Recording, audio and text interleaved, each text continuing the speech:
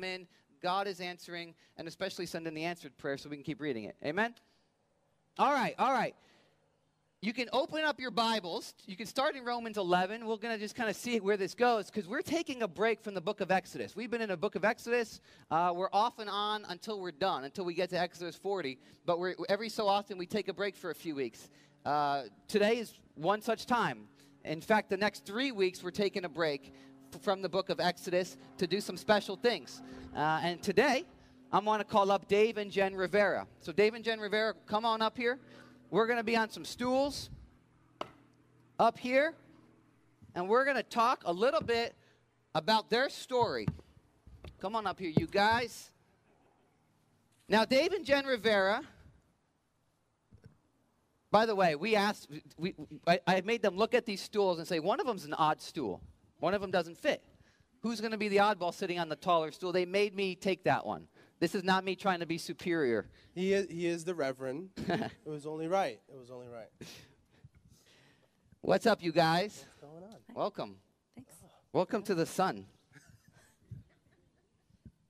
So, Dave and Jen Rivera came to us from Main Street Alliance Church. They were sent here from Main Street Alliance Church, a partner church of ours in Manahawkin, New Jersey, because the Manahawkin had too much of them. They're like, get out of here. Easy to happen. So they're with us for a year. The plan is for them to be with us for a year, just to kind of be in the midst of a different kind of church, a different community. And their plan is to plant next year in Long Beach Island, to plant a church in Long Beach Island.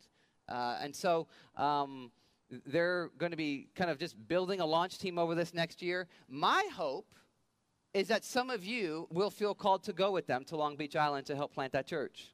We have shared that one of our big prayer goals is to keep sending out people to help as missionaries around the world, or to help plant churches, or to plant churches over the next, last year we cast that vision. It was 7 years. Now it's 6 years. 70 people by 2027 was the goal. And our hope for this year is particularly for 4 people to be sent out. So that may be you. You might hear their story. You might want to go. They're having a barbecue next week. I want to just bring up this slide. You guys get my clicker going? They got a barbecue next week, Memorial Day. It's a kind of a vision barbecue. They're just going to find out more about what their plan is, what their vision is, and connect with the folks who are already in for this church plant. And so some of you might want to, let me go to this. Let me find out more about this. And so my hope is that at the end of today, you'll talk to these guys, or you'll sign up to join them at their barbecue next week and find out more. That's one hope for today. The other hope is simply that you will hear their story, and some of you are you're gonna resonate with Dave's story. You're gonna realize, man, I'm stuck in some places. And the power of God can get me unstuck. The power of God can rescue me. Others of you are going to hear Jen's story. And you're going to realize, you know what? My relationship with God isn't what it should be, isn't what it could be. And I want more. I want more. So, and then maybe lastly, some of you guys have a family member or a spouse, and you're having trouble believing that God's power can transform them. Sometimes it's easier to believe, well, I'm changing, but I don't know if they're changing. God's power is even big enough to change that person. Amen? So those are my 4 hopes for this interview. I want to start off by reading just a little excerpt from Romans 11, where Romans 11:29, where Paul says God's gift and his call are irrevocable. And he's talking about the nation of Israel in that context. But what it means for us is that when God calls us, when God gets a hold of our hearts, he doesn't let us go. When God determines to come after us and overwhelm us with his grace and override our stubborn will, nothing can snatch us out of his hands.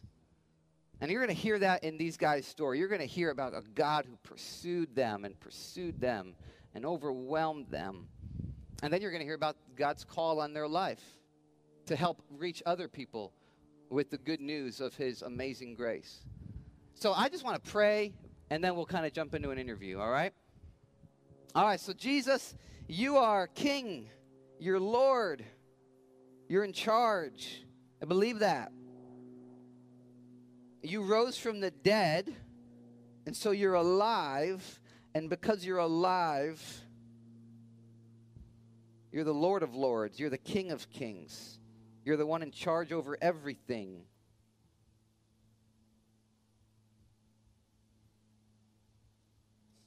And whether our hearts acknowledge it or not, that's the case. But I pray that more and more hearts today would acknowledge it, would bow their knees to you.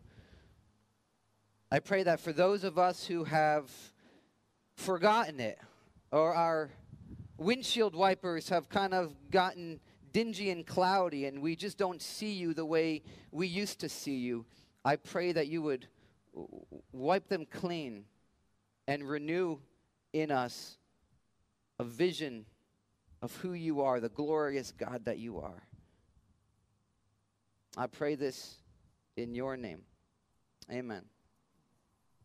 All right. Let me sit on this tall stool. Guys, tell us about your kids before we kick off with your stories. What are your kids? What's their names? How old are they? And well, we have 4 kids, all under 6, I think. Girl, boy. Kana Grace, she's the oldest. She's 6 years old. Asaph Liam, he's the second. Selah Joy, she's the third. And Silas David. We just call her number 3. That's why. Number it's 3, hard. number 2. Yeah, and then Silas David, he's the youngest. He's about 2 years old. He was born on Cinco de Mayo, so that makes it really easy for me. Just turned 2. Just turned 2. And they're great. I mean, they're awesome. They love great. church. They're always up for an adventure. We're busy, obviously, because they're small and we're in that age group, but they roll with whatever we throw at them, and they really are awesome. Yeah. that's cool. That's awesome. And they're back there. They're back there. They're back in children's church. Do they love enjoy it. being back there? They love being back there. Kana wore her True Life shirt today. She changed sides. Traitor. Second week in a row, actually. Hey, speaking of, I have a hard time explaining what the heck you guys are even doing here at True Life Church. Can you explain why you're here for a year with us? Yeah, you want to go? Or me? So. Just make sure your mic is close to your mouth. Okay.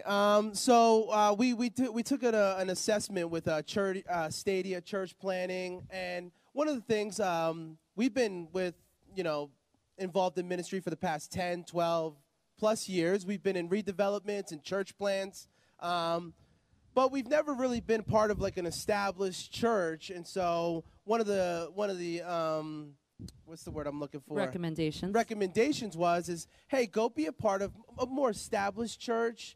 Organized. They thought that was us. Yes. They did. They said, go find a church that is organized and communicates well and has all their stuff together and knows what they're doing. And, man, True Life is what came on the plate. So. I mean, the man has a clicker for his slides. Yeah. I mean, he just clicks it and boom, it's there. Yeah. We don't have that. So we're here. We are here. Like Dave said, we have a lot of training in organic ministry, a lot of church plant experience, redevelopment experience, but we don't have a lot of organized experience or established experience. And so we want to learn from you guys, and we want to kind of glean the experiences that you have gone through. Okay, as organized as we are. Awesome. Hearing us be an organized church, that could be a first. That could be a first. But I'm glad to hear that. Somebody thinks that. We put on a good show to the outside world. All right, Dave, let's jump into your story. By the way, you guys are going to hear messages from these two over the next year. This is kind of just the beginning. There's more to their story that you're going to hear in the future. Even their marriage story is a testimony in itself. We're not going to be able to get into all the nitty-gritties of that, but that's a powerful one. But let's start with you, Dave. Before you came to know Jesus, what was your life like? It was a mess, in a short word. But I'm one of 3. I'm the youngest of 3 boys. My parents got divorced by the time I was 5, 6 years old, and so that left my mom raising basically 3 boys on her own. My brother Kenny, he's about 7 years older than me, and then me and my brother Jimmy, we're about a year and a half apart. But we were being raised by my mom, who was a single mom, had to work a full-time job. And so at a very, very young age, I got involved into alcohol and drugs at a very young age. And so by the time my brother Kenny was dabbling, it kind of was, we were a tight-knit group. You know, it's just the three of us, and it was like, you know, if one goes down, we all go down. So, you know, if we all do something wrong, if somebody does something wrong, we all do it wrong together. So it was like one of those things that you just did. So I was very young. I got involved into alcohol and drugs at a very, very young age. My last grade completed was 5th grade. By the time I was in elementary school, I was smoking marijuana. I was drinking alcohol. And my mom, who had to work a full-time job, couldn't afford daycare. So we were just home by ourselves by the time we went to school, from 2 o'clock to 7 o'clock by the time she got home. And so we just got involved in all the wrong things, started dabbling and hanging out with the wrong people, and just experimenting at a very, very young age into drugs and alcohol. And so it started off young, getting involved in that stuff. And then you spent some time in juvie? Yeah, and then as you know, by the time I was in 5th grade, I got sentenced to 6 months in rehab, and then I got out, used drugs again. Then I got sentenced to 6 months in juvenile detention center, and then I got out, and then I went back into rehab, and then I got out, and then by the time I was in 8th grade, I got sentenced to 2 years in Jamesburg, and Jamesburg's like for young kids, it's almost like prison. It's a juvenile prison, 21 hours locked down. It's called Jamesburg Recreation and Assessment Center. I wound up going there. Usually what happens is for young kids who are getting in trouble, they either send you to boot camp or a long-term rehab. Believe it or not, my sentence wasn't long enough, so they had nowhere to ship me. So there was just nowhere for me to go, and so I just spent 2 years in Jamesburg on 21 hours of lockdown.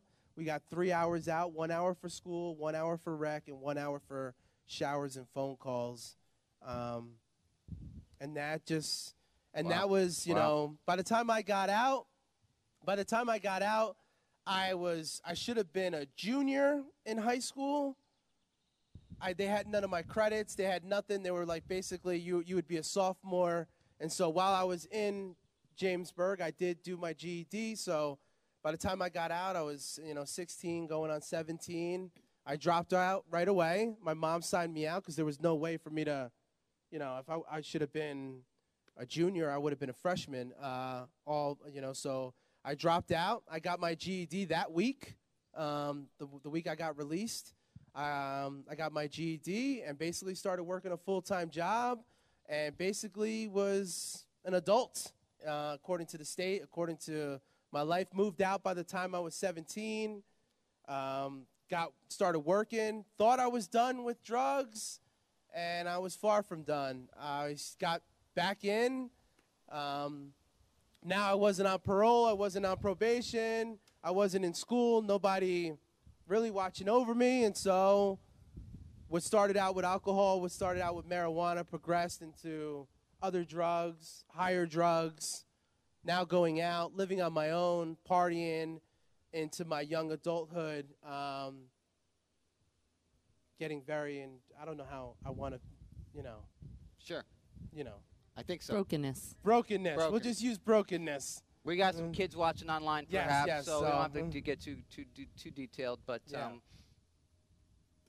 Brokenness. Brokenness. Like never getting out of it, and now again being 18, Yeah. 19, yeah. 20. Did you want to get out of it? Wanted to get out of it, yeah, of course. Again, this is a time where a lot of my friends, we were getting hooked on the bigger drugs.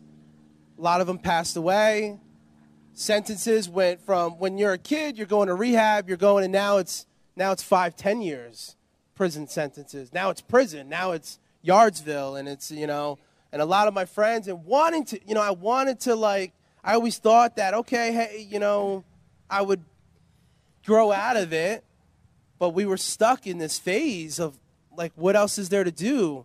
You know, and that was the thing to do, and there's addiction. You know, it's hard, and you know, I tried to work a full-time job. I tried to do things right, but I just couldn't get out of it. I was stuck, and what I thought would only be a year here or there winded up just rolling into multiple years. Gotcha. You know. Yeah. Okay. Let's pause on your story for a moment, and let's jump over to Jen. Your background is a little different than Dave's. Yeah. A little different. Oh, pretty significantly different. So I grew up in church. I still, things he talks about, I'm like, what does that mean? So it's very different backgrounds. Like I said, I come from Pennsylvania. I grew up in a really small town. Everybody knows your name. And my parents had a nominal walk with Christ. Sorry if you're watching. But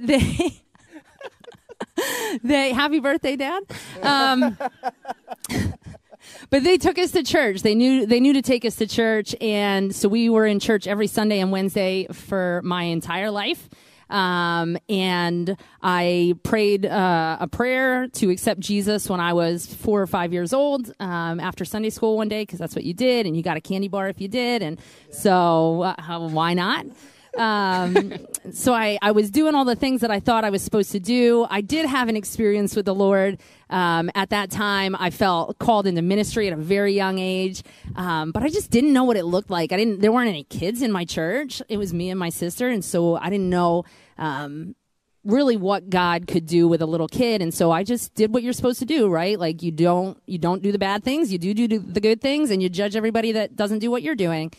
And so basically, don't be like don't this be guy. like this guy. So I was doing really good, right? But I was stuck in another way because I was like, what is going on? Like this doesn't make sense. Like this can't be all there is, right? Like this isn't exciting. This isn't passionate. Like this is just you just go through the motions, and you go to church on Sunday, and you do your life the rest of the week, and you go back to church on Sunday, and isn't it great? And praise the Lord.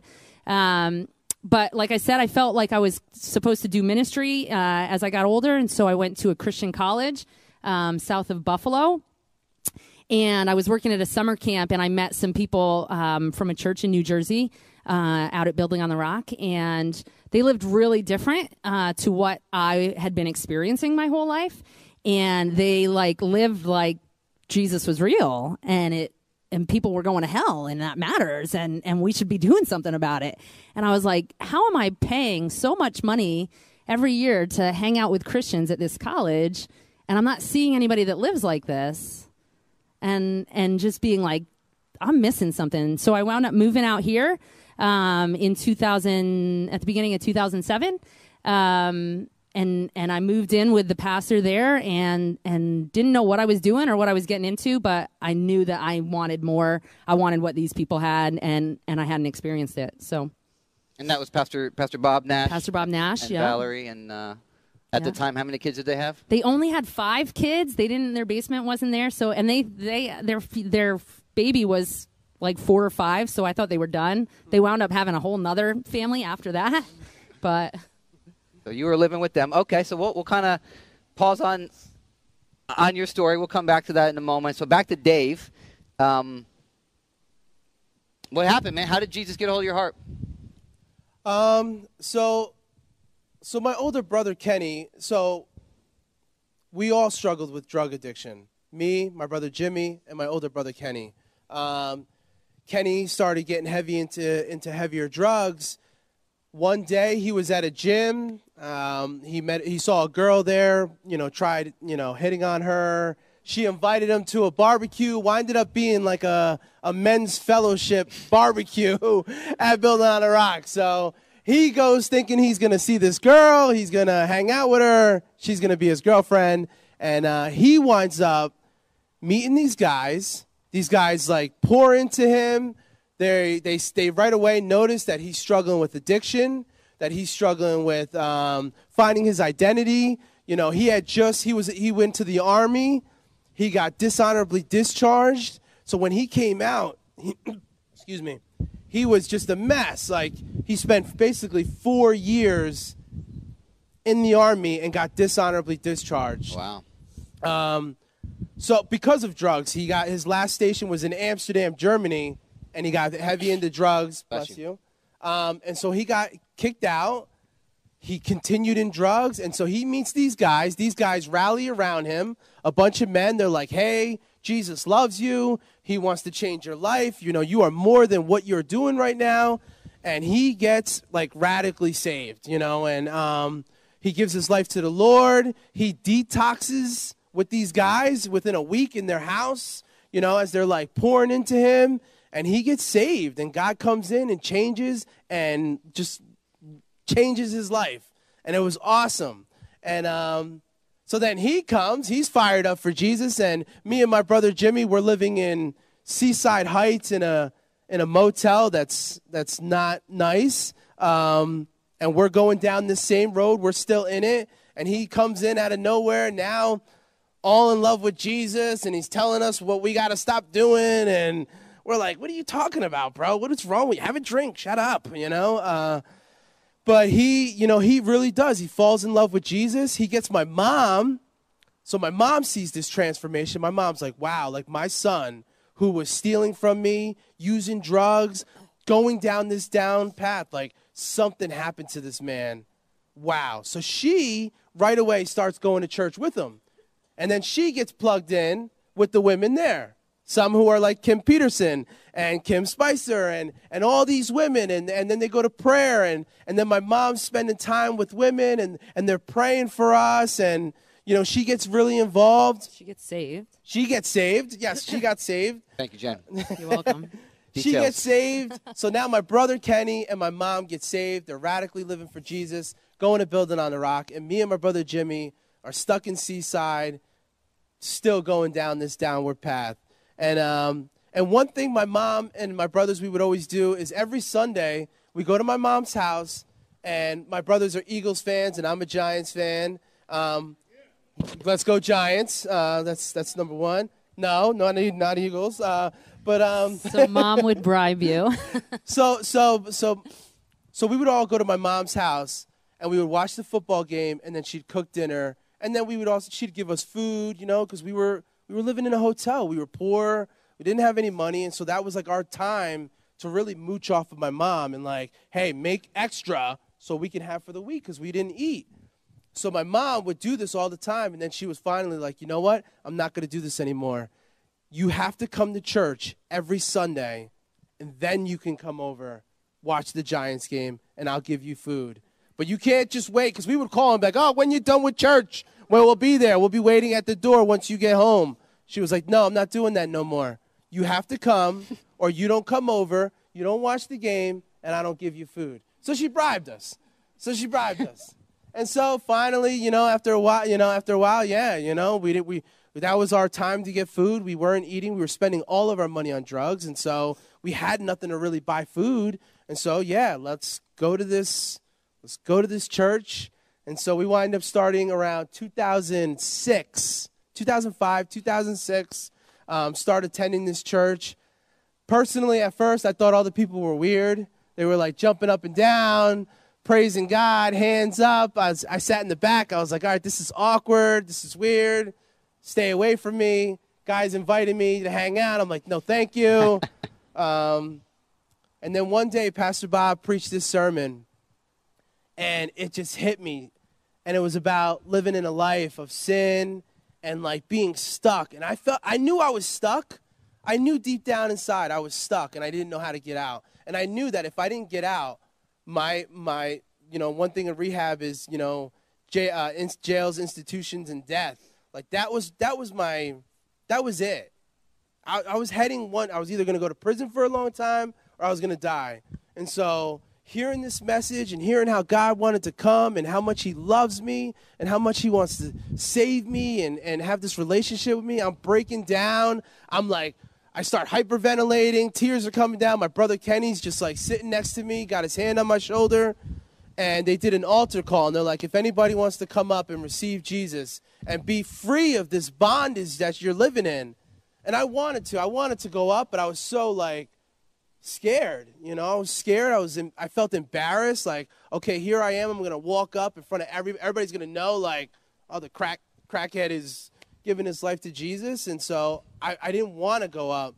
And so my brother Kenny came up to me, and he was like, hey, man, do you want to go up and, like, pray to God?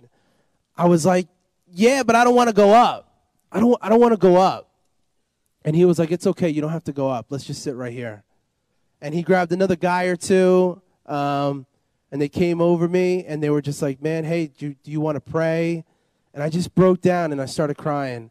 And I said, God, I don't know what I'm doing with my life.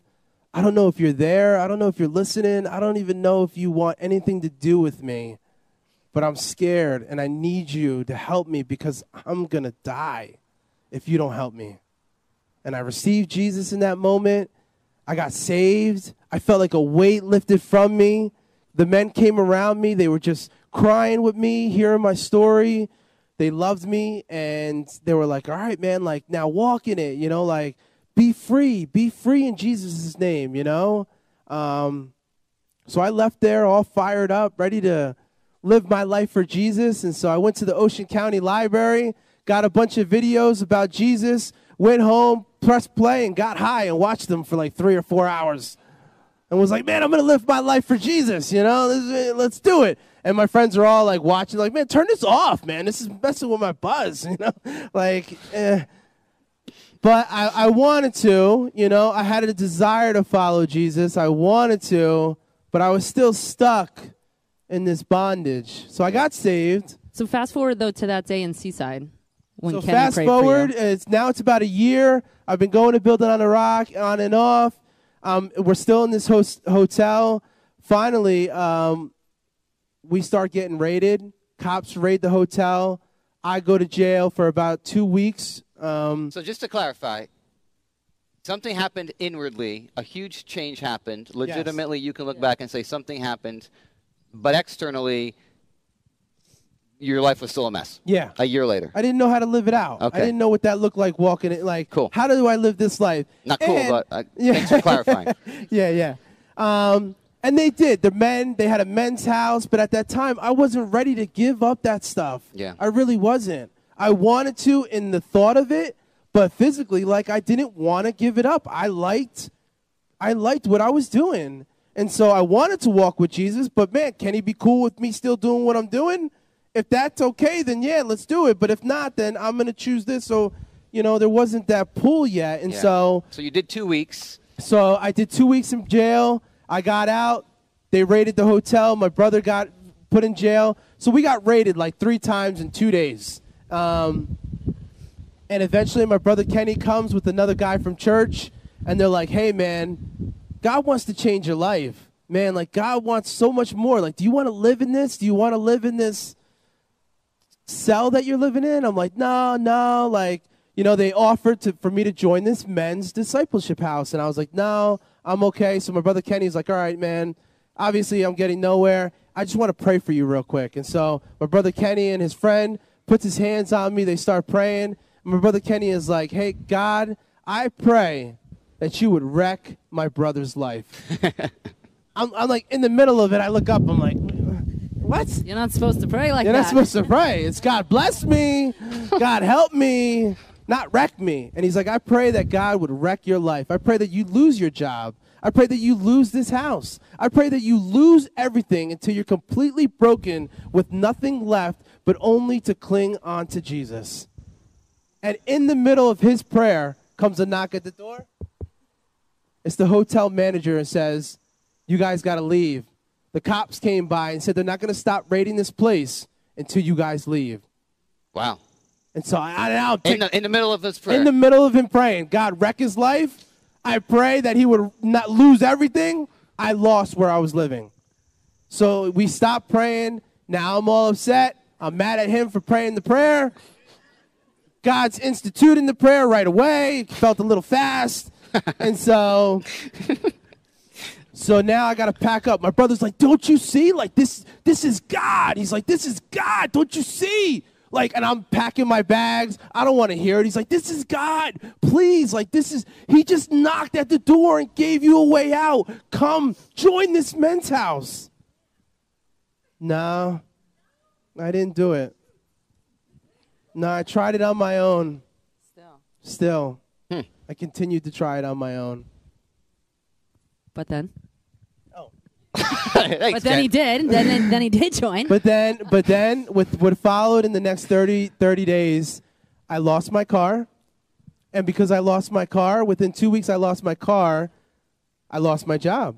I had nowhere to get to work. I was working in the Lakewood Industrial Park. I couldn't get to work. And so now I'm walking around with a trash bag of clothes, jumping for whoever would let me stay for a night. House to house to house to house. And then finally, out of nowhere, we go out, we're drinking, we're using, and I felt like God gave me a vision that if I didn't stop what I was doing, that this was going to be me for the rest of my life. And I looked in my hands, and we were all old, and everybody who I was hanging out with, we were like old and still, but acting like these kids that are, partying. So I called my brother Kenny. I'm like, I thought I was going to die. I'm like, I think I'm dying. I don't know, man. I can't live like this. I don't know what to do. He's like, you know what? Get some rest. I'm coming to get you first thing in the morning where I'm going to bring you to Pastor Bob. So he comes Wednesday morning. He brings me to Pastor Bob. They sit with me. They're like, hey, what's going on? I was like, Pastor Bob asked me a question. He's like, like if you died, are you going to go to heaven? I'm like, yeah, we all go to heaven. We're all God's children. And he's like, seriously, like, why? Why? And, he's hitting me with this question. I'm like, I don't know. I'm trying to brush it off. And then finally I just break down and crying. I was like, I don't know why. I'm not going. I don't know. I don't think I'm going to make it. And honestly, if I don't do something now, I might not make it to Thursday if I don't change what I'm doing. I need help because I'm going to die or I'm going to go to jail for a very long time. There's no easy way out of this. Pastor Bob breaks down. He's like, hey, man, if you want to change your life, if you want Jesus, if you want to walk with Jesus, if you say yes to him, we'll say yes to you. But you got to come here Sunday morning with your bags packed, ready to change. And if you use anything or go out anywhere, then you're done. Don't even bother coming. I'm like, all right, I'm ready to change. I'm ready to change. I leave there. I go home. Wednesday night, we go to the bar. Thursday night, we're out in Seaside. Friday night, we're partying. Saturday, I didn't change. I didn't know how to. And so Sunday rolls along. My brother Kenny's outside, honking the horn, begging, come down. I'm upstairs, paranoid. I'm in this house with a trash bag of clothes. I'm rocking back and forth, sweating, not knowing what to do. And then finally, I'm like, you know what? What's the worst that can happen? Let's see. So I grab my bag of clothes. I go downstairs. I hop in the car with Kenny. We go to church. All the men from the men's house afterwards, they meet with me. I hear stories from other men who have been struggling with addiction. And one of the questions they asked, they were like, all right, hey, before we go anywhere, did you use? Did you do any drugs? Did you drink? I was like, of course I did. What do you expect? If I could do this on my own, then I would do it. I'm stuck. I don't know how to change. I don't know how to live this life that you guys are talking about. What am I going to do? And in that moment, all the men started crying. And they broke down, and they were like, all right, hey, if you want to change your life, if you say yes to Jesus, we'll say yes with you. Do you want to say yes? And I said yes. And I joined the house that day, assuming that I was just going to be there. You know what? Let me just stay here for a while, get clean, get a job, get a car, and I'll figure it out. And that was 12 years ago, and I never left. Wow. Wow.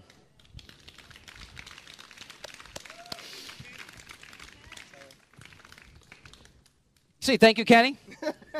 Pray for Kenny. Pray for Kenny. Indeed, yeah. The role that one person can play in a life, right? Yeah. Representing the God who doesn't give up.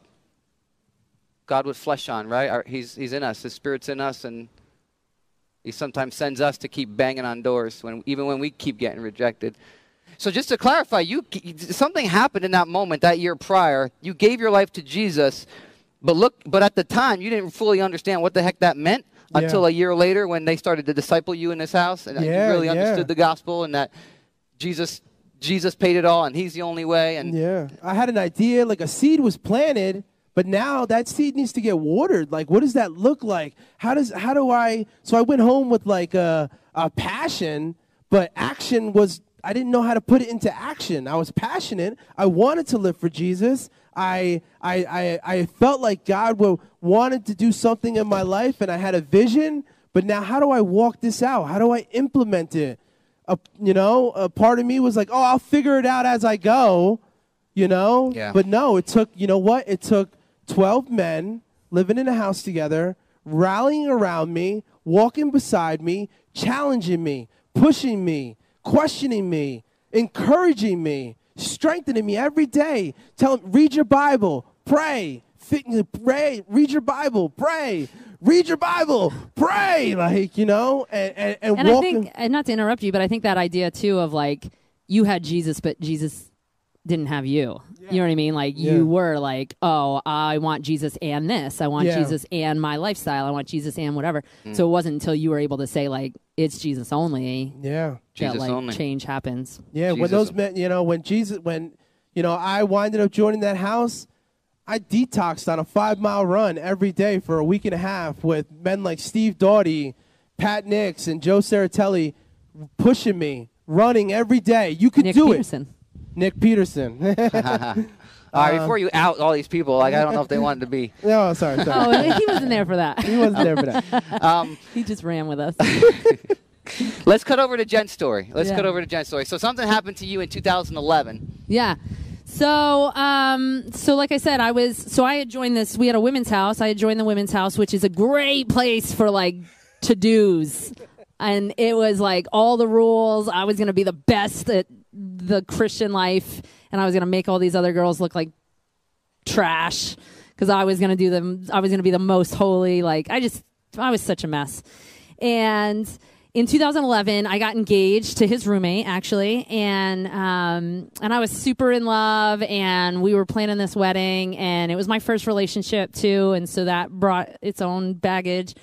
So we broke up, and I was devastated, and I didn't know what to do, and my world got rocked for the first time, like hard, and I was like, man, this isn't cool. Like, this isn't how it's supposed to be. So I started making these deals with God, and I was like, listen, like, I went on this fast. I was like, all right, God, like, I'm going to do this fast for you because, like, that's what holy people do. And, like, I'm going to do this, and you're going to change him. And then it was like a 40-day fast. I was like, on day 41, I want my ring back. We can get married on day 42, like, and everything goes on. Just give me what I want, Jeannie, right? And because I didn't really know, like, I had never really experienced the goodness of God, and so I was like, just thought like if I do all the right things, like he's going to do all the right things for me, and it was very transactional. And so during that time, a couple of days in, I got word that like he wasn't going to change and he wasn't going to wait 40 days and he was done, and I was like and then that's when things really hit the fan, and my pastor at the time was like, why don't you really press into God? Why don't you study God's word and see what he has to say about this and see if, like, God doesn't want to move? And I was like, all right. And so I started, he was like, you got to get up early. You got to get up at 5 a.m. and really press in and whatever. And so I was like, all right, I'll try. And I started opening my Bible, and I didn't know what I was doing still. I was like, all right, like I know how to do the reading plan. I know how to check the boxes, but like, how do I like really study God's word? How do I really read this like in a way that's going to be transforming? And I can't really explain all of what happened over the next few days, but I was running one day, and I was coming down this hill, and I was listening to this song, and it talks about kind of like mice and men being led away to their fate, and just listening to this Pied Piper song. And we find ourselves in this place that, like, you never expected, you didn't want to be. And I was like, oh, my God, like, what happened to me? Like, I've been listening to this song for 20 years, like thinking I'm doing the right thing, and I don't know Jesus, and I don't know what it means to like be in love with him, and I'm in Bible school, and I'm going to be a minister, and like, what am I leading people to? I'm part of the problem. And I start crying running down this hill. I'm about to cry now. I start crying running down this hill, and I'm like, I need Jesus, like, for this minute, and I need Jesus for this step, and I need Jesus for this breath. And I had never experienced him like that. And I was like, man, how do you live your life in a church for 30 years and not experience Jesus on a breath level? And it was that day, December 7th, 2011, I fell in love with Jesus, and I fell in love with his word, and my life was never the same. And I had ups and downs. Like Pastor Chris said, you should hear our marriage story. A lot happened in the next following years, but I can always look back to that day and say, man, Jesus got a hold of my heart. Like I said about you, like that's the day that Jesus got me, you know, and to know like I could never go back. I could never like, I had nowhere else to go. So. Wow.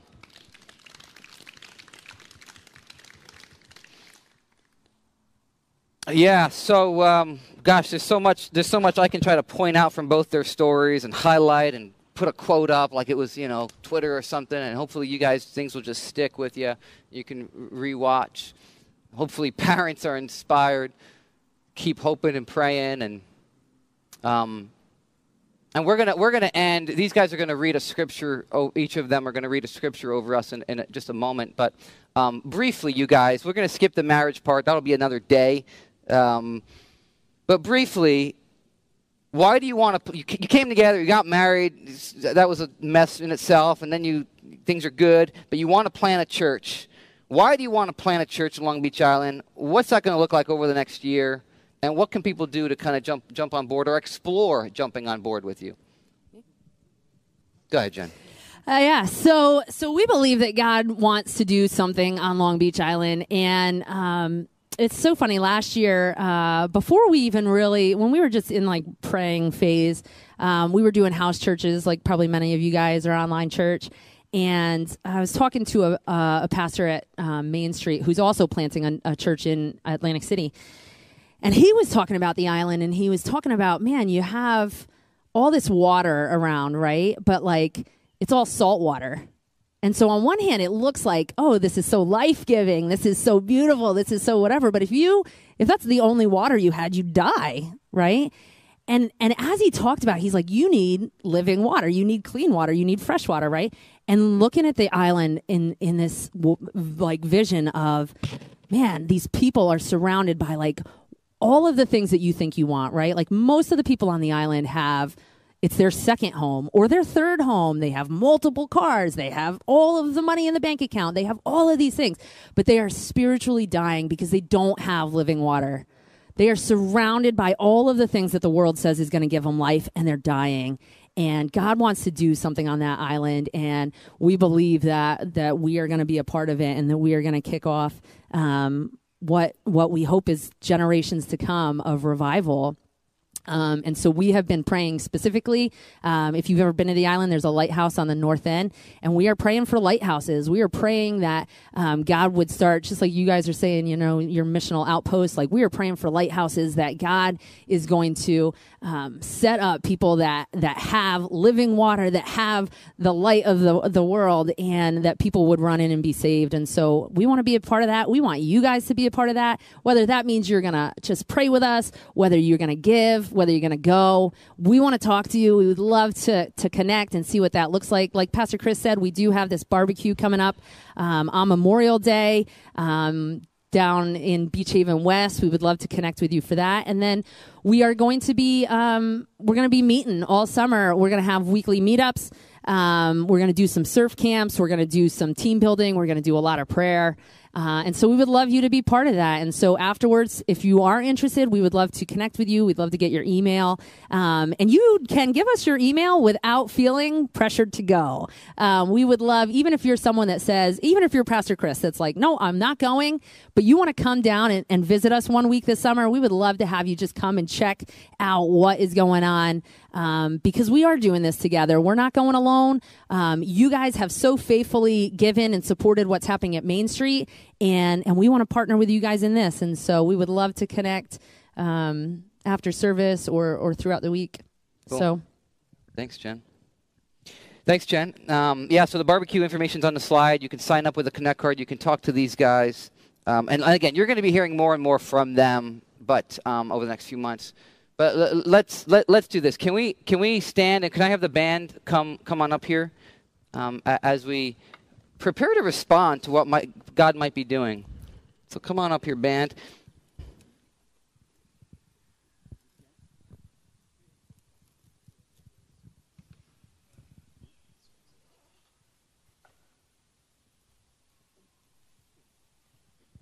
That screen says 3. It should be 5. None of us caught that. Thanks, Nick. It's May 31st. It's next Monday, to be clear.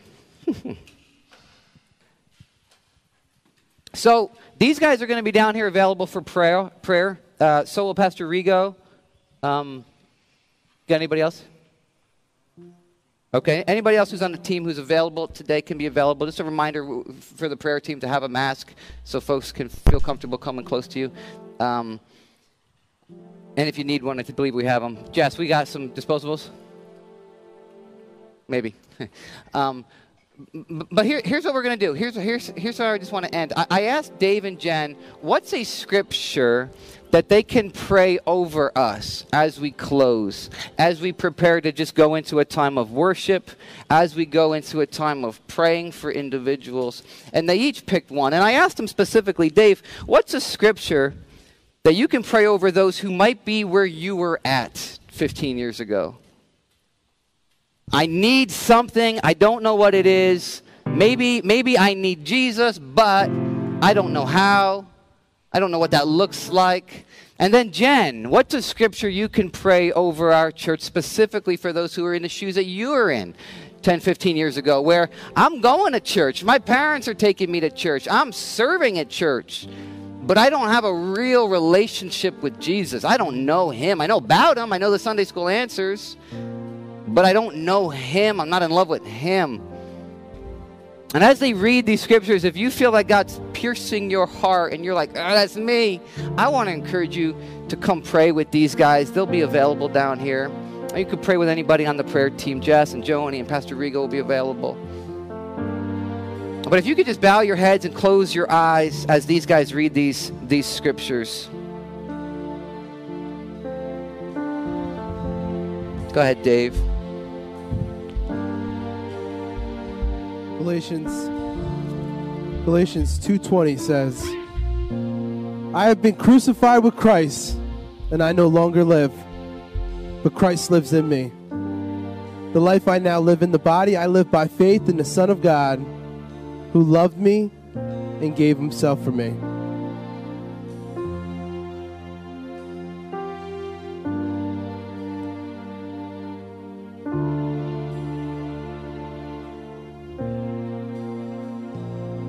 Let that sink in for a moment. Just give the Holy Spirit a moment here. We're not teaching and expounding on these scriptures, but we do want to give the Holy Spirit a chance to take them and pierce hearts. I have been crucified with Christ. It is no longer I who live, but Christ who lives in me.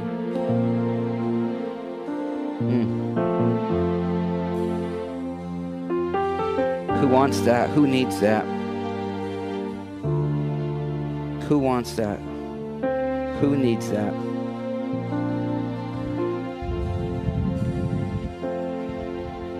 Go ahead, Jen.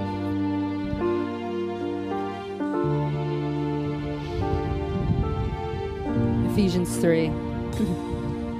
And I pray that you, being rooted and established in love, may have power together with all the saints to grasp how wide and long and high and deep is the love of Christ, and to know this love that surpasses knowledge, that you may be filled to the measure of all the fullness of God.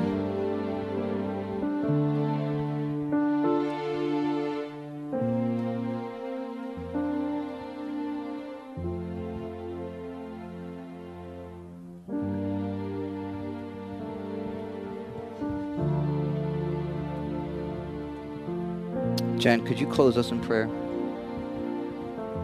Yeah.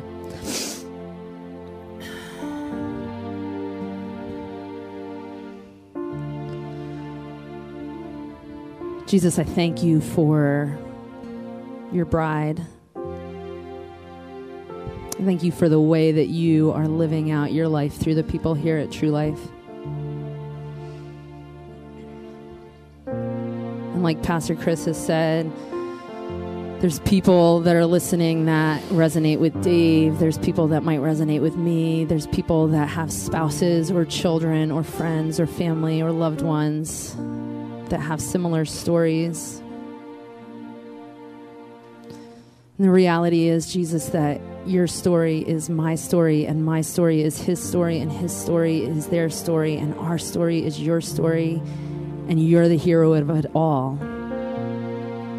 And so I pray that you would be the hero here today, God, that if there's people that are struggling in addiction or brokenness or being stuck or in religion or in tradition or whatever is standing between them and you, I pray that you would break it.